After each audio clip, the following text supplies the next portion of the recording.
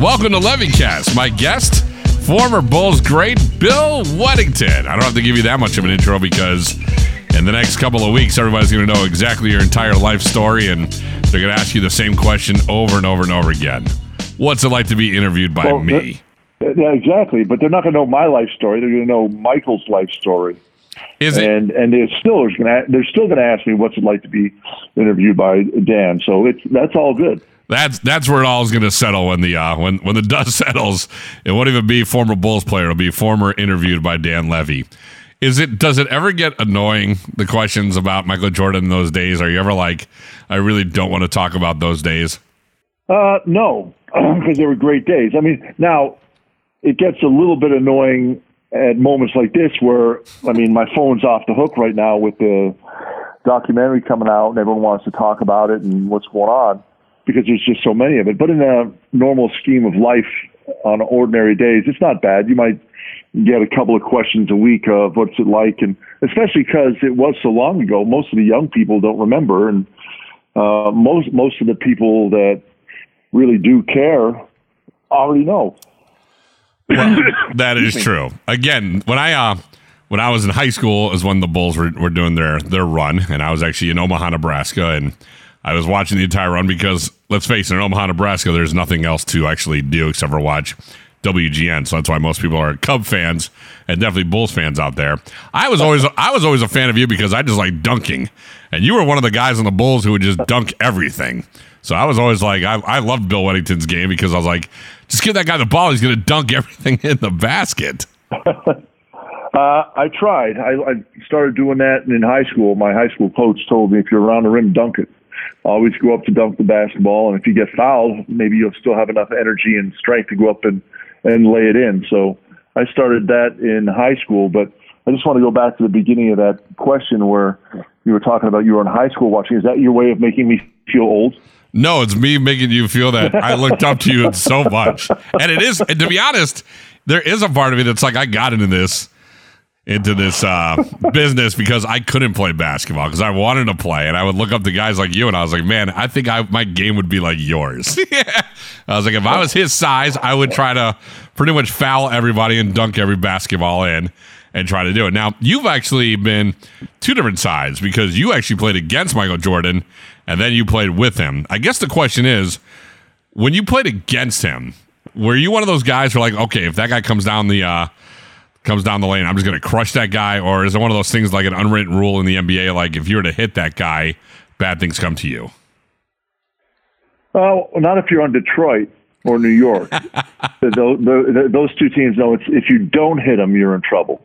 No, it's more of just a reactionary thing. And I remember playing against him when I was in Dallas, and he's just so quick, and I was not necessarily right on him. So when he beats his men, you got to come over and try and help. And a couple times that he got to the basket and dunked on it, but then there'd be a couple times where I would get to the basket and he'd try to block the shot and dunk on him. But one story is really cool. When I was in Sacramento, I got switched on to him in a double team, and he's just such a smart player.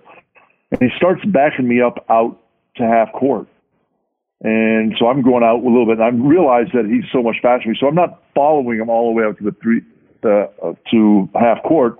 But I start slowing down at the 3-point line and say, all right, now he's doing something. All right, he's gonna try and beat me now. And so I get ready for him to make a move, and all of a sudden he does a little fake, and I kind of drop my hands down a little bit to move, and he just throws the ball right by my left ear.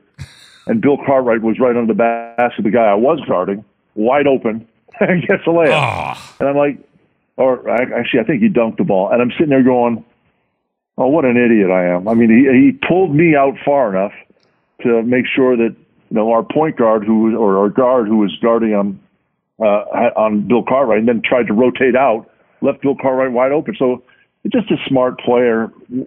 And as I played with him, I understood that he really understood the game spacing and what he had to do and what he could do to win a basketball game.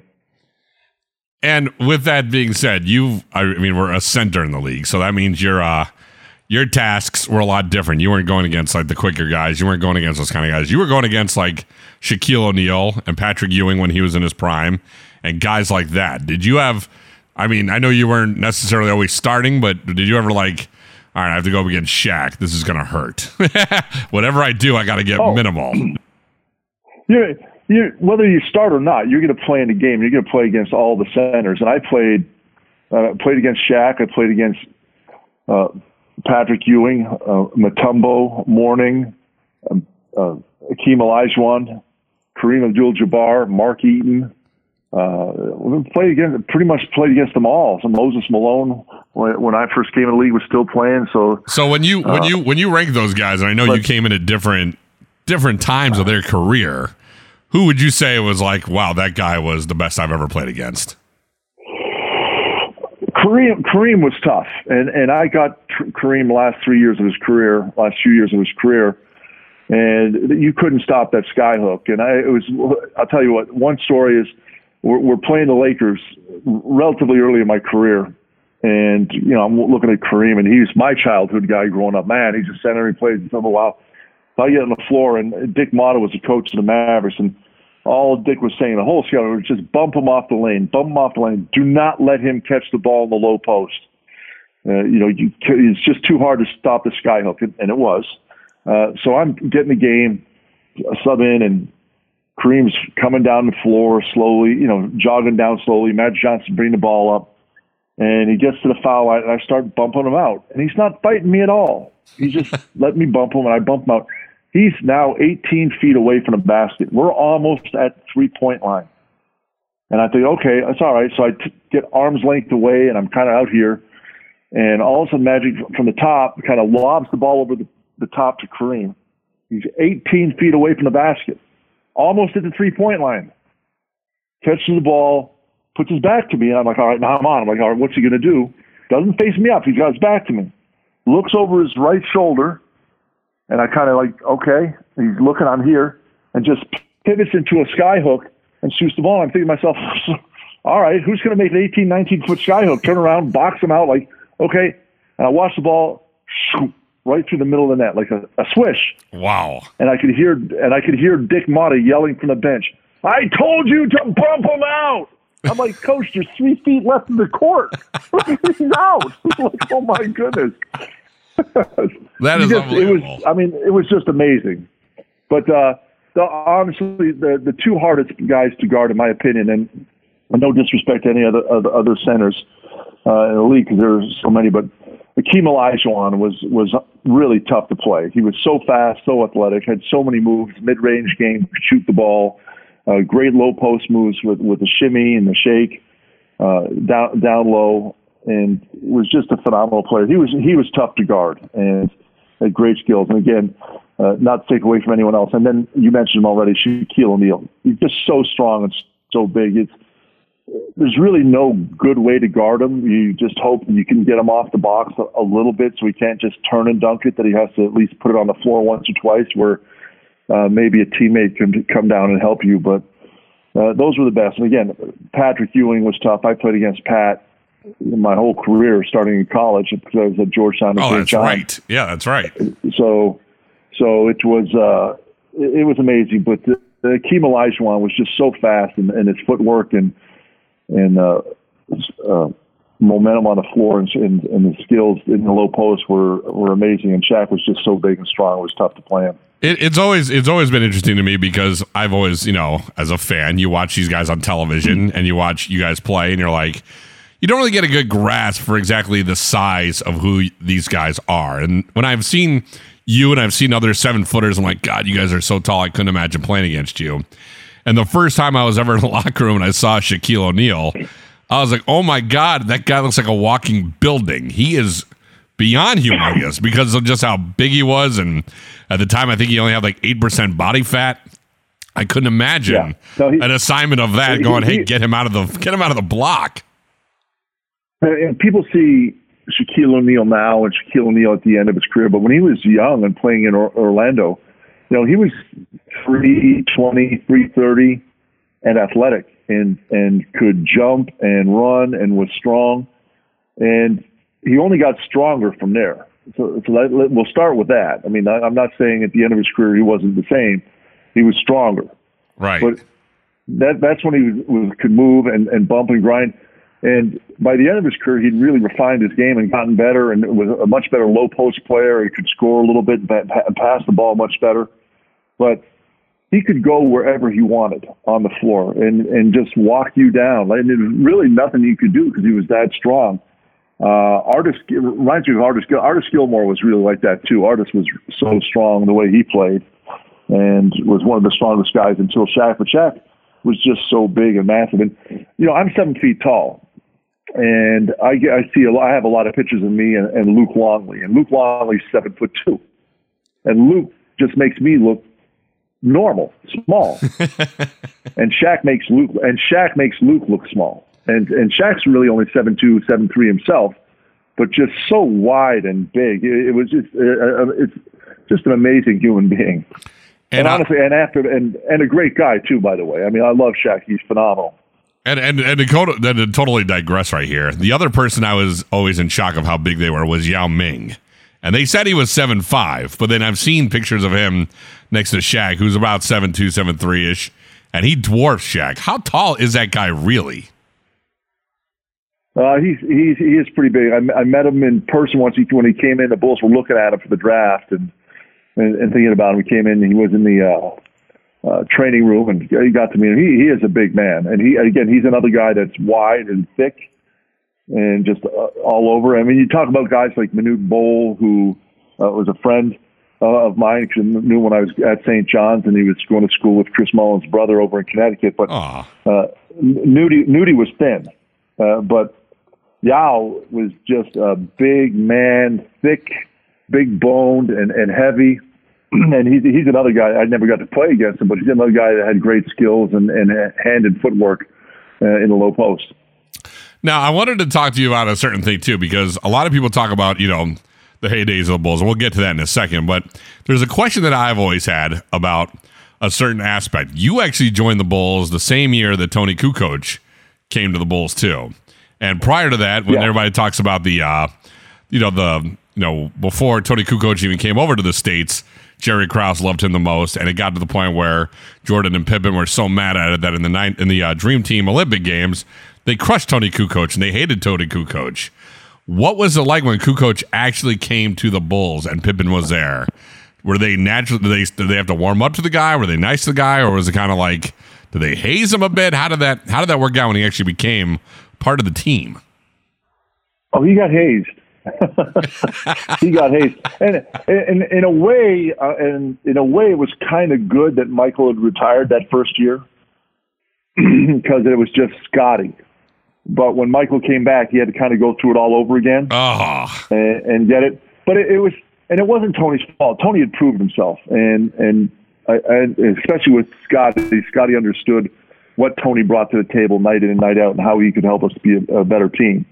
We went through those growing pains for 2 years, or Tony did. We all did, actually, trying to figure out how we fit into this Bulls franchise and what we can do in the triangle offense. But I think they understood what Tony could do and how he could help the team. But that was a lot. Again, that's going to go back to Jerry Krause and the things he was saying. And again, I was not here, but here you had the best player in the NBA in Michael Jordan, and arguably, in my opinion, the second best player at the time, playing in Scottie Pippen in a secondary role.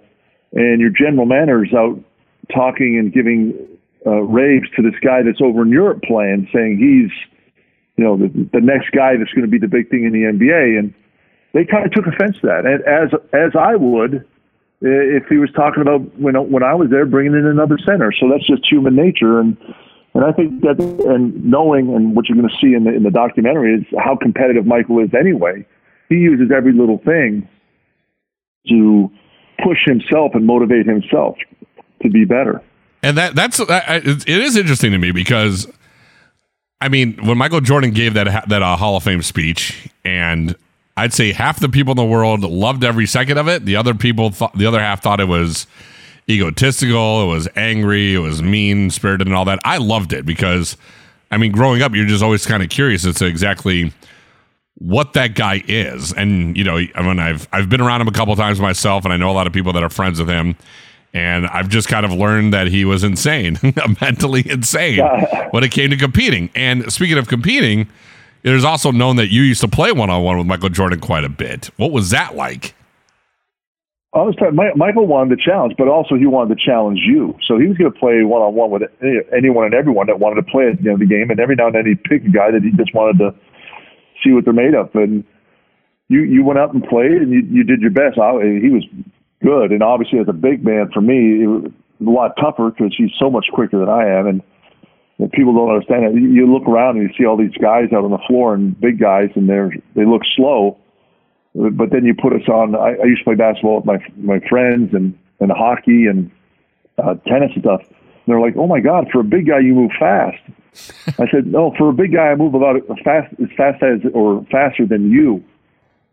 But on the court with the NBA players, I'm slow. Well, I mean, to be honest, slow. But against Michael, he'd take advantage of that. I mean, he was just so quick, and he could shoot the ball, so you have to guard him or challenge a shot. And again, his hand skill is so big, and movement of the basketball, pump fake, and he's biased, so it makes it tough. You got to try and play the physical game with him, and I think that's what he wanted at the time. Is he needed to bang and get tough, get ready for games coming up where he knew he was going to get banged in games going to the basket. The trash talking. Obviously, we're going to see a lot more of that. And apparently, I mean, I've seen little previews here and there of how hard he rode Scott Burrell and guys like that. How easy was? I mean, I'm assuming there are a couple times where he may have came at you or been in a situation where it came. Did it ever come to the point where you and him actually had to be face to face and arguing and yelling at each other, or did you just let it roll off your back and just go, you know what, I'm just gonna let it roll off because I don't want to get into it with this guy? Well, what you have to do, or you have to fight back, and how you fight back is a matter of opinion. And Michael is challenging everyone because he wants to know, are you going to be able to take it? Can he count on you in a big game? So physically, you have to fight back in the games, and he's going to bump and grind you. You can't back down. You got to keep putting yourself in a position to do the right thing on the floor. It never came with me to altercations where we were squared up and swinging. It never even came close to that. But there are a few times there are verbal altercations where things are going on, and I blocked a shot early in one practice, and the rest of the practice he made a point of coming over to me and jumping into me, hitting me, and shooting the ball and say, shoot that, block that. And it was on, and we went at it, and I didn't back down, and we just kept going at it. Conversation-wise, after practice was always fun because we'd be in the training room, everyone getting their treatment, and Michael would start talking about practice, and every now and then he'd start picking on a guy, a player. Something happened or wanted to see, test someone. Are they mentally strong? Are they going to fight back? Are they going to run away? And I had witnessed this for a while, and I realized that one day it was going to be my turn. But how do you win a debate or an argument when it's 13 guys? Because whenever Michael started, the rest of the team jumped on Michael's side, and it was just fun to. Of course, the ultimate bully. Taking on one guy, and it's the old barbershop. You just start, and then the trash talk starts, and it just goes and goes and goes. Well, I understood that I couldn't win that battle, so I kind of figured out a game plan if it ever happened to me, and I found out Michael's likes and dislikes, and I figured out a plan that, all right, if this ever happens, we'll see what happens. And lo and behold, halfway through the season, it starts, and we're in the locker room, and the training room rather, and I'm getting ice on my knees, and everyone's talking, and all of a sudden it comes up, and Michael starts off with trampoline hands. He liked to call me trampoline hands because I catch the ball and shoot the ball, and I'm like, that's my job. Yeah, really. That's what I'm in here to do. That's what I'm in here to do. Your defense goes with you. You get the ball, I'm going to shoot it. He goes, yeah, trampoline just goes from your hands and you don't even wait. I said, wait a minute. You're the guy passing me the ball. If you don't want me to shoot it, don't pass it to me. and then it goes on from there, and you can't do this and this and that. And I just stopped. I realized, all right, it's starting. We're going to let it go. And when the guy's not fighting back, it's not fun. So everyone kind of dissipates and thinks it's over, but I know it's not. So we go about my business. I get my weights in, and Michael goes up. I think he was getting a massage or something. And I'm paying attention. I'm watching where he is. And he goes in the locker room. Most of the guys have left now. So Michael goes in the locker room. I wait a little while, and he's getting dressed after he showered up, and he's getting ready to go home. And I walk by, and I'm getting ready to go in the shower now. And I look at Mike. I say, "Hey, Mike, I get it. That's a lot of fun in the training room after practice, the kibitzing and the going back and forth, and it's great." I said, "I'm going to tell you something. I'm smart enough because I went to St. John, not like North Carolina. They actually teach us stuff there, and you got to go at them." And I said, "I tell you what's going to happen." I said, "Next time you start that with me," I said, "I can't win that argument. I know it." I said, "But the next time you start that, you're going to come in your locker, and there's going to be an 8-foot snake in your locker when you come in the next morning." And he looked at me and he says, "I'm going to keep it clean here." You don't have to. You don't have to. I'll do it. No, I know. You do that, and I'll kill you. And I looked at him and said, "Okay, but I'll be the dead guy down there, and you'll be the guy with a snake in your locker." And he just looked at me and goes, "Get out of here." And he never did it again. But you had to, with Michael, let him know that you weren't going to back down, that you were going to be ready for because he needed to know that he could trust you in a game. And he wanted to win at all costs. He's already said that in the documentary in the first 2 episodes. He really did want to win at all costs. And if you weren't doing your job, he wasn't happy with you. Because he knew he needed everyone on that floor to do their job all the time because he wanted to win the basketball game. And, a lot of people think, it's about points. But no, it was about winning. And he had the ability to score all those points.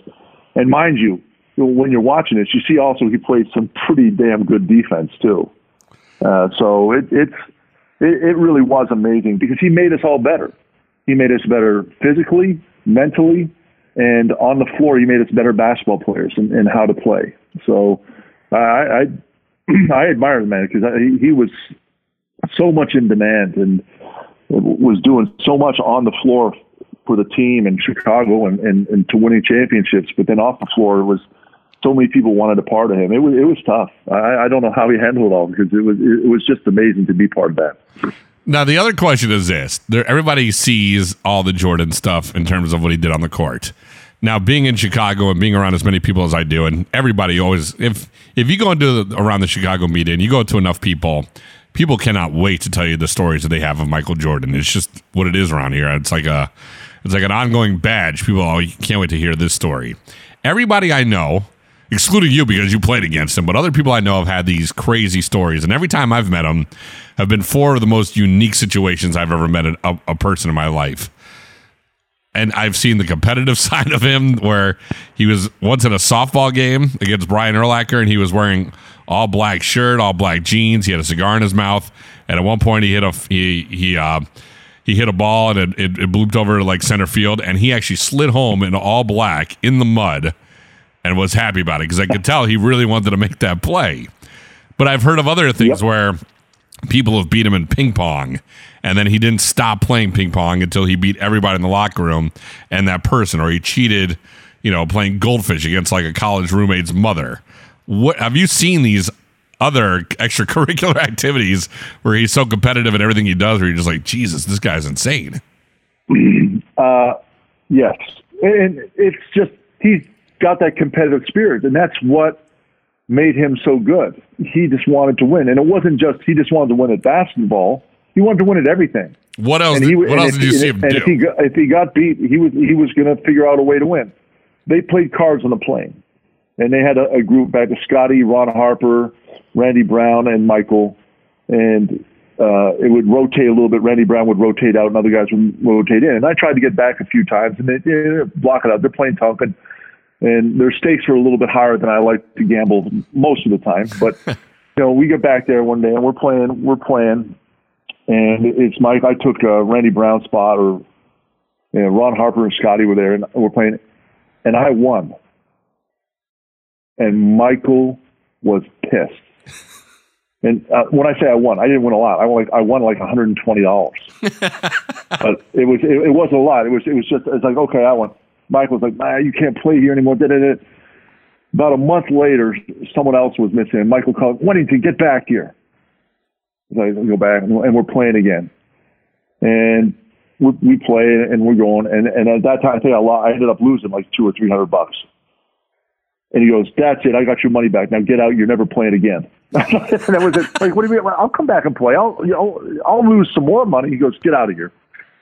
Jeez. But that was just it. And he remembered that. I mean, he's not going to forget it. If you beat him at something, you may think it's over and go away, and it's not. Not until he gets his revenge and beats you back is it over. So, but again, if he wasn't like that, he wouldn't have been who he is and the greatest basketball player ever to play. And that's what drove him. And he was looking for anything to motivate him to get him going in the next game or the next competition, whatever it was.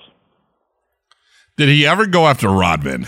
Because I'm assuming that in practices and things of that nature, where you're saying everybody had their turn. Rodman seems like the kind of guy where he's just, maybe we leave that guy alone. No, here's the thing. Everybody gets their turn if he thinks you're not living up to expectations or doing your job. When Dennis was in practice, Dennis was working just as hard. So the practice wasn't an issue. Now, if Dennis didn't come to practice, which happened, then Michael, and you're going to see him talk about that. I think the next couple episodes are on Dennis Rodman. So we'll see a little bit of that there. Oh God. But it wasn't a thing where he just picked on guys to pick on guys. He was always testing. He wanted to find out exactly where you were. Could you handle the pressure? And obviously, when Michael first came back, he didn't know any of the new guys. He didn't know Tony. He didn't know Steve Kerr. He didn't know me real well. Although Michael and I had played against each other in the 1981, or with each other, 1981 McDonald's All-American game, and we played against each other, St. John's, North Carolina, once in our college careers. But he didn't really know me as a teammate and how I was going to react. So he was testing everyone to find out, are they going to be there when things get tough? Are they going to be there when New York's pounding the crap out of you? And, Patrick Ewing or Charles Oakley comes and gives you a beat down. Are you going to get up and fight, or are you going to, limp off the court and lick your wounds? And he wanted to know, because he knew what was coming up, and he wanted to make sure that everyone else understood that. And if he didn't do that to us, I'm going to be honest with you, if he didn't do that in practice, when we did get to those situations, we would have been like a little bit like, oh, here, wow, what's going on? And we were prepared for it because Michael made every practice intense, and Phil did too. So when those situations came in games, we were ready for it.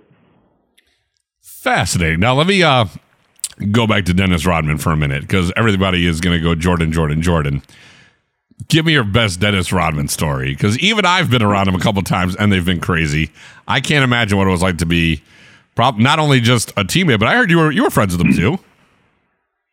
Yeah, we shared a few meals together, rode motorcycles together, or went out and partook in a few beverages together. Sometimes too many, but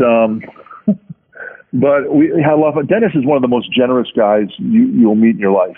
Really willing to give you the shirt off his back, his last dollar, all the cliches that go towards generous people. And the thing that was neat about Dennis is he really did want to win, and was willing to do what it took on the floor. And it was like Michael in a lot of ways, where he was looking for that edge. And if you watch the series, the two final series against Karl Malone, he's getting in Karl's head and bothering Karl, doing things to annoy Karl, just so he's not thinking about basketball, which is the whole thing with trash talking in Michael, where if he can get you off your game anyway, and trash talking is one way to do it, you're not thinking about basketball, you're thinking about trash talking, or you're thinking about Dennis Rodman patting you on the butt. And Dennis was willing to do whatever it took to win the game.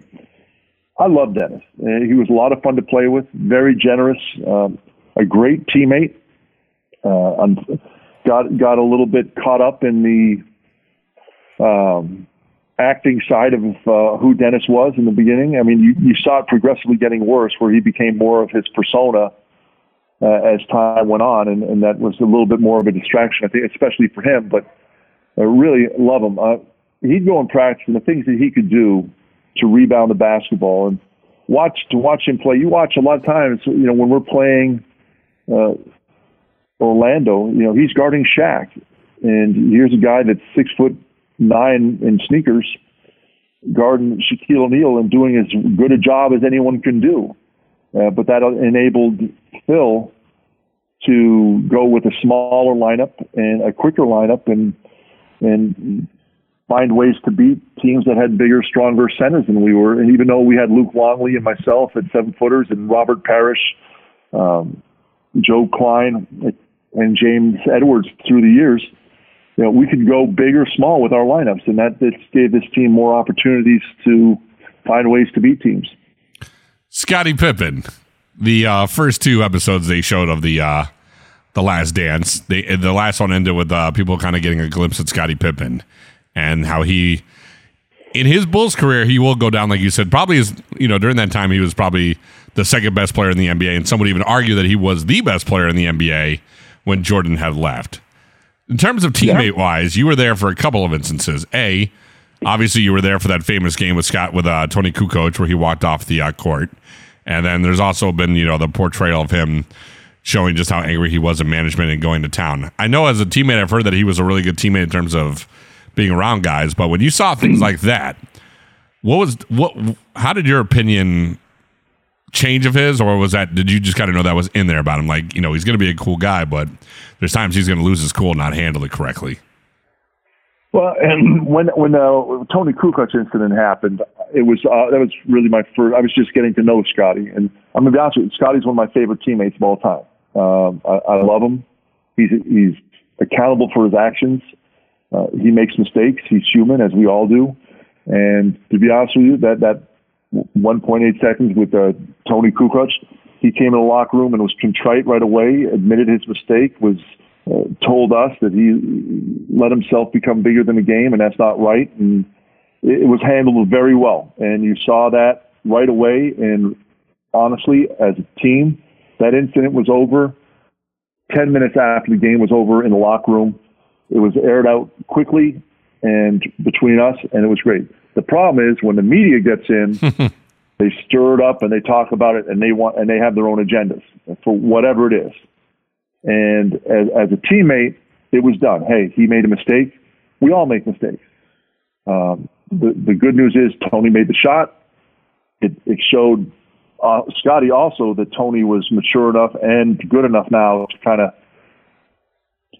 relieve Scottie of some of the burden of being the team leader and carrying the load by himself. So it was really twofold. It was a great learning moment as a team to have that. But Scottie was over it right away.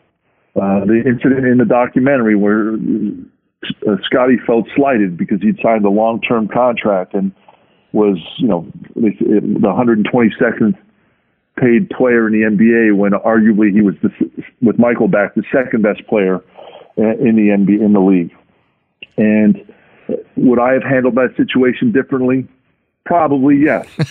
But I understand where Scottie was coming from. He felt slighted. He felt disrespected. He was upset, and he was reacting the way he knows how to react through his life and what things happened to him in his life. As a team, we were totally 100% with Scottie because he was part of us. He was our family. We all have brothers and sisters, parents, aunts, uncles who've made mistakes and done things. We don't stop loving them. We try to help them through their mistakes and help them. We all supported Scottie, and we knew that he had to handle this in his own way and find a way to get back to help us win, because we also knew that we needed Scottie to play for us to win a championship. So we supported Scottie and helped him to realize that he needed to come back and play and get back with us. But as far as, did that make us change our views towards Scottie? No. It helped grow us as a family and as a team to be better and stronger. To even fast forward just a little bit more, did you ever, did Scottie Pippen and Jordan ever get into it like that back in the day, or was Pippen always on his top game because he knew MJ was coming at everybody? Did you ever see those two kind of, squaring up against each other and going at it? No. They'd square up in practice. And when I say square up, I don't mean fight. I mean go at each other. Right. And because that's what it was. It was pride. And we wanted when Phil really wanted to challenge us in a scrimmage, he'd separate it's usually in practice you go on starters against the bench guys. And what the bench guys had was we would execute very well. Steve Kerr, Judd Bushler, myself, and Tony Kulik. We would execute the plays, I don't want to say perfectly, but we knew we had to because athletically we couldn't hang with them. They were so much better than us. But when Phil really wanted to push us and get us ready for a big game, he'd take Scotty or Michael and put them on our team. And that would kind of equalize it a little bit. And we'd go at it. And whoever would win, the bragging rights for the next couple of days or until we played again, it wouldn't stop. And that's what it was. It was that that competitive spirit that, hey, we beat you today. You can't hang with us. We're better. We executed better today. We did this. All right. So Michael scored all our points, but we still beat you, or the vice versa. If Scotty was with us and we beat Michael, and that was big time competition. And again, you're talking about one of the guys, the most competitive guy that I've ever met in Michael Jordan. And I'm going to be honest with you, Scottie Pippen is not far behind him. And it was fun. Our practices were so intense that when we got in the games, I don't want to say it was easy, but it was easier than I'd been on any other teams because our practices were that hard. And we went hard. Everyone played 100% in practice all the time. And anytime you hear Michael, going off at them, it's because he didn't think a guy came prepared for practice that day. Or in a game he made mistakes or took plays off or mentally was not there or wasn't focused. Those are the things Michael got on you about. It's not that he got on you because he didn't like you. Oh, maybe he did. If you didn't come prepared for practice a few days in a row or for a week and didn't respond, yeah, he didn't like you then you were in trouble. Then you were in real trouble. But he got on you because you weren't performing up to your best abilities or you weren't doing what he needed you to do to make this team better. What was it like when you guys would beat Jordan in a practice? Because I've heard of things where he's been in pickup games where somebody beats him, he will turn a chair around and just stare at the wall for like an hour. He doesn't want the practice to end when he's losing, so he'll make it happen again. That's the whole Steve Kerr issue when Michael first came back and practice was going on and we had the ball, and if we scored, we win. We were down 1, but if we scored, we would win the game. And we ran a play, and Steve set a great screen on Michael, and it blindsided Mike. And I don't remember who it was, but went in and scored a bucket. And Michael was not happy. He was really upset.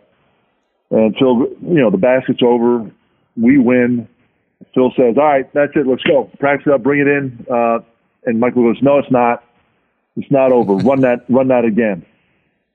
And Phil said, no. Practice is over. And Michael goes, no, it's not. Run that bleep again. Same play. And Phil kind of hums and haws. All right. And runs that. But this time, when Steve comes to set the pick, Michael gave him a cheap shot, a forearm shiver, and just kind of really backed Steve up, and Steve went back at him, and that was how the fight started. Michael punched Steve in the chin, or excuse me, Steve punched Michael in the chin, in the fist with his chin. Jeez. And that's then obviously at that point practice was over, and Phil sent Michael home, but when Steve or Michael Steve tells the story, he'll tell you that Michael called him that night and apologized. But Michael then tell other people that, he respected Steve Kerr because he fought back. And that's what he wanted to see. He wanted to see, were you going to stand up to the pressure? Were you going to be there when it really counts? And everything, if you understand what Michael's doing, everything's a test. And he wants you to be ready for the moment when it comes. And the guys he trusted were. And he you saw that with at the end of the games or in games when the pressure's on the line, he'd pass you the ball if he trusted you, and because he knew that you were going to do the right thing and be ready. Man, so you must have had yeah, I've had radio dreams or radio nightmares, as we call them, because I've been in intense radio. I've been a part of pretty big shows and things of that nature where the pressure's always on. I was a part of a nationally syndicated morning show, and you're always having these little radio nightmares where what if the microphones don't work, or what if I oversleep? You must have had a million of those bad dreams about playing practices with Michael Jordan. I would be like, every day would be a pain in the butt for that. Pain in the butt. I thrive for it. I love the challenge. I played with Chris Mullen at St. John's in the Big East against, I knew 2 to, depending on how good the St. John's was, I was going to play against Patrick Ewing 2 to 4 times a year. Jeez. And I relish those. And playing with Michael for me was fun because it helped me stay focused. It helped me be better and get ready for the big games and the big moments. And I appreciate it because when you get to the finals, that attention is unbelievable. You can't, again, we're back in the 90s, so it's not even, it's even worse today. But it was so bad with the attention and the distractions and everything. If you couldn't keep your focus through a practice, there's no way you're going to be able to do it through a playoff run. And that was the beauty of it, is it really, my first time going to the playoff, I've been to the Western Conference Finals with the Dallas Mavericks, but going to the NBA Finals, I was ready for it because every day in practice, it was intense. And the build-up to it was growing and growing. And I was learning every day what to expect when we get there, and to finally then win the championship and know the hard work that you put in and how hard it was to get there. It really is the pinnacle of the sport. And to accomplish that in your craft and to be the part of the best is an amazing feat, and obviously something I'll treasure forever. High school Michael Jordan, college Michael Jordan, playing with Michael Jordan. How different was he? Especially, was he like that in high school too when you played against him or played with him in the McDonald's All-American in college? Did you see a lot of that, or was it like, oh my God, now that he's in the NBA, he's a lot different, or oh my God, nothing has changed? You saw the competitiveness in the games that he wanted to win, but you also saw the trash talking, and it was kind of a unique. He had Buzz there with him. Both of them were going to North Carolina. Chris Mullen and I were both McDonald's All-Americans. We were both going to St. John's. Adrian Branch was there. Patrick Ewing was there. And the trash talking that was going on the buses to and from practices in the games was unbelievable. And you saw that competitive spirit in him back then. So you knew he was good. I remember, my memories of the McDonald's All-American game were, I'm battling down low and low post. I'd get a rebound. I'd turn around to outlet the ball, and Mike was already at half court. Jeez. And I just throw the ball to half court, and he'd 2-3 dribbles, and he'd go down and dunk the ball. And I'm not saying he was waiting at half court that didn't come back. No, he was playing defense and challenging guys. But when I got the rebound and pivoted to give the outlet pass where you'd normally give it to the wing at the elbow to a guard, he was already at half court. And it was just fast break, just throw the ball down the court. And I remember doing that like 10 times. Just get the ball and turn around. And he's at half court wide open, ready to go, because he was just that intense and understood what he needed to do to win the game back then. And the same in college. You could see it. Now, did I expect that he would be as good as he was and become the best player ever? No, I don't think anyone saw that. But I knew he'd be good because I knew he competed and came out and worked hard every day. And then when I got to play with him here, I saw that firsthand. And I saw that being the best player in the world, he was coming to practice early. He was practicing hard every day. He came in, I remember early when he came back, and it was a 72-10 year. He came into the training room, and Tony was banged up a little bit, and Ron Harper was banged up a little bit. And they were getting ready to take the day off because they're banged up. Michael comes in. I was getting taped. I was the last one to get taped because I was a big guy and got bumped, and I was getting treatment for something else, but getting ready to play. And Chip Schaefer's taping me up, and he looks at Harp and goes, "What's wrong with you?" And Harp's like, "My knee's a little bit sore." I said, "Screw that. Get on the floor. We need you on the floor. Take care of your knee after practice." And he looked at Tony. He said, "What are you in here for?" He said, my hand hurts. My thumb got ripped back. He goes, "You got two hands. Use your other one. Get out on the floor. We don't need you in here." And they both just looked at him, got up and went on the floor. And then he looked at me. He goes, "What are you doing in here?" I said, You should know. You bumped me on the tape table to get taped. So this is where I'm getting taped. He goes, "All right." And so then I get taped. We go on the floor, and everyone practiced. Nobody took days off from practice. Everybody practiced. The only time you took days off of practice is when you couldn't walk or literally could not play. So it was. He just set the tone early, and he was there, and he was exactly the same way. He wouldn't take days off. He'd go out and practice hard. And when I say practice hard, we practice hard every day. Have you ever talked to him since and just said, "Hey, dude, thank you"? Does anybody ever does anybody ever say, like, "Hey, you know what," have like a real conversation? Like, I know you probably have a reputation for being so rough, but I just want to thank you for not just, the ride, but pushing me to that level. We've talked about it. We've several times, even while we're going through it, we were talking about it. But he's in Charlotte. From time to time, we see him out there and talk to him, and it's like guys getting back together and they talk about how the families are, what's going on, and what you're doing. So that has definitely been expressed. So at least from my point, it has, and I know he knows that. So it's been great. Now, I'm going to be honest with you, Dan. It was something that was great for me to play with. Obviously, timing is everything in the NBA, and when I first got here and retired, you thought, oh, well, but we were still very good. Getting to play with Scotty was good. Big part of the Bulls organization was great. But when he came back, he made everybody better and really pushed us all to be the best that we can be. And, I'm forever in debt because, 3 championships is something that just doesn't happen that much. No, and it's now the most breathtaking documentary on television. You guys are beating the Tiger King, for crying out loud. Now, there's a story that you once shared with me that I want you to bring back up, because I once asked you what it was like, I think with Phil Jackson, how that all worked, and you just told me that in the beginning of every season or very often he would give you guys books all based upon your personalities and what he thought you guys would like. Yes.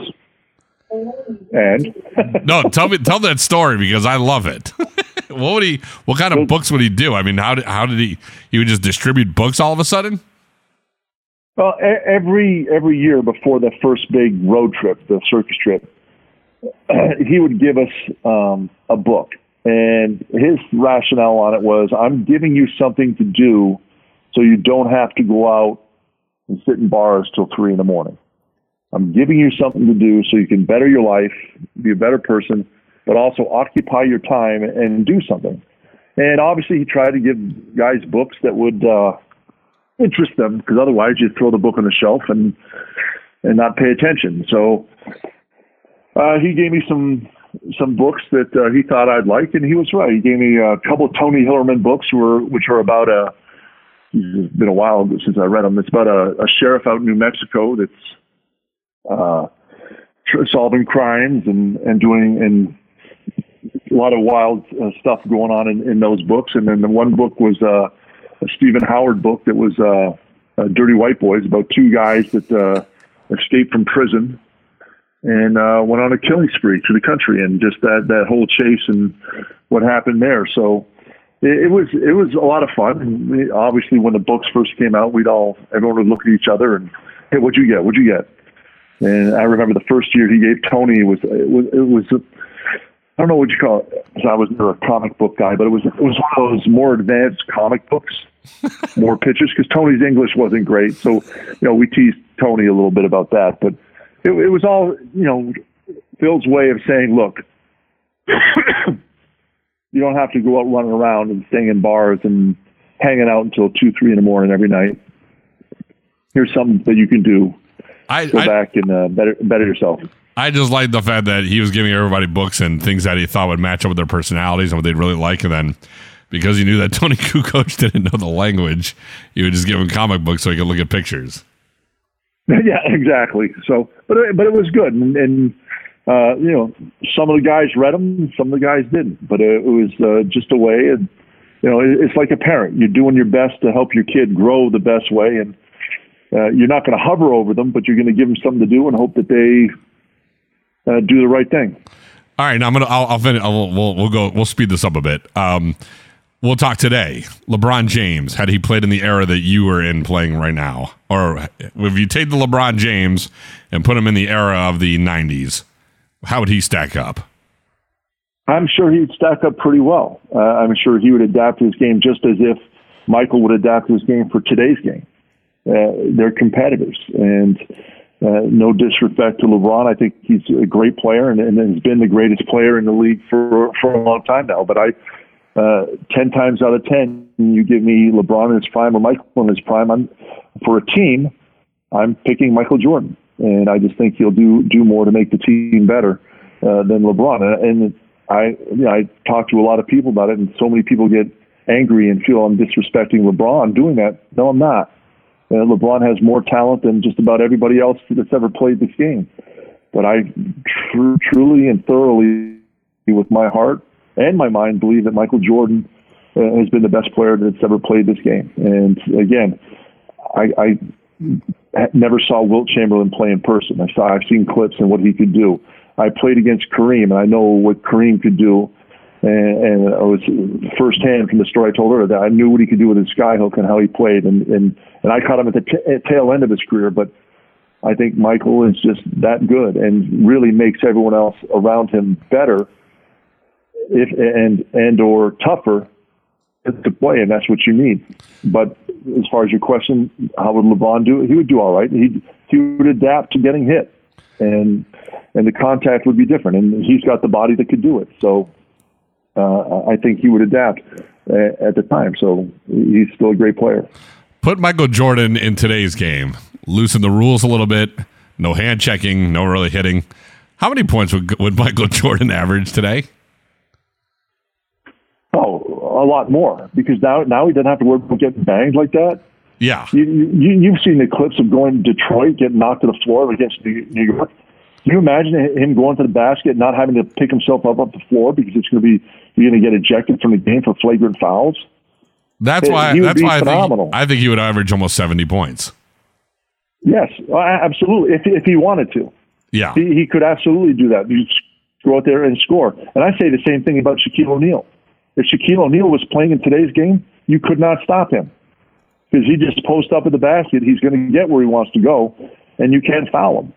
You can't hammer him the way you used to hammer him. You get thrown out. So you talk about, well, he can't make foul shots. He wouldn't have to, because you'd be down to 3 players in the first half, because that's the only way you could stop him from scoring down low. Now, when you... So, but go ahead. Go ahead. But Michael would be absolutely outstanding. There's no way you could stop him. If you couldn't hold him, grab him, you couldn't stop him at all. Joel Embiid, you look at a guy like that who probably could be the most dominant center right now if he actually played a post game, if he actually took the time to learn the footwork and maybe spend a good, this offseason just studying Akeem Olajuwon. Does it make you scratch your head and just go, why, when you see a guy like that shooting 18-footers and trying to shoot like fadeaway threes and all that? Not right now, because that's what the NBA is. Coaches will tell you, analytics say low post game is not there. But in my opinion, if Joel Embiid does establish a post game and people realize that, you know what, he's going to shoot 60% from down low, let's get him the ball, that's going to show, because I believe everything's cyclical, and that's going to get big guys again, to start posting up. And you'll find out that you can score. And that's analytics is a good thing, because it gives you the numbers and you can figure out the facts. But as a coach, in my opinion, you got to look at the facts, and you got to look at what team you have and what your team can do, and figure out the best way to score. And Joel Embiid has a huge advantage in the low post 9 times out of 10. And the good thing about him is if you put a big guy on him where he no longer has that advantage, he can step out and hit those 18-foot jump shots. And that is the thing, to your point, that he's a guy that really can do a lot of things, and we just don't see enough of him scoring down in a low post. Well, thank you so much for coming on, and thank you for hanging out with me. I know everybody who's been a part of that team is probably pretty tasked right now to do all the interviews and all the talking, and you're just one of my favorite people to talk to because I've been hearing your stories forever, and I can't stop listening to it. I could do this for 9 hours, but I know you got places to be, so thank you so much for coming on with me, man. I appreciate it. Dan, always a pleasure talking with you, my friend, and how much do I owe you again for this? This will be $12.95. You got it, brother. Take care. Stay safe. I can't wait to see you back in the booth, and we'll talk soon, man. Talk to you then. All right, now. Bye.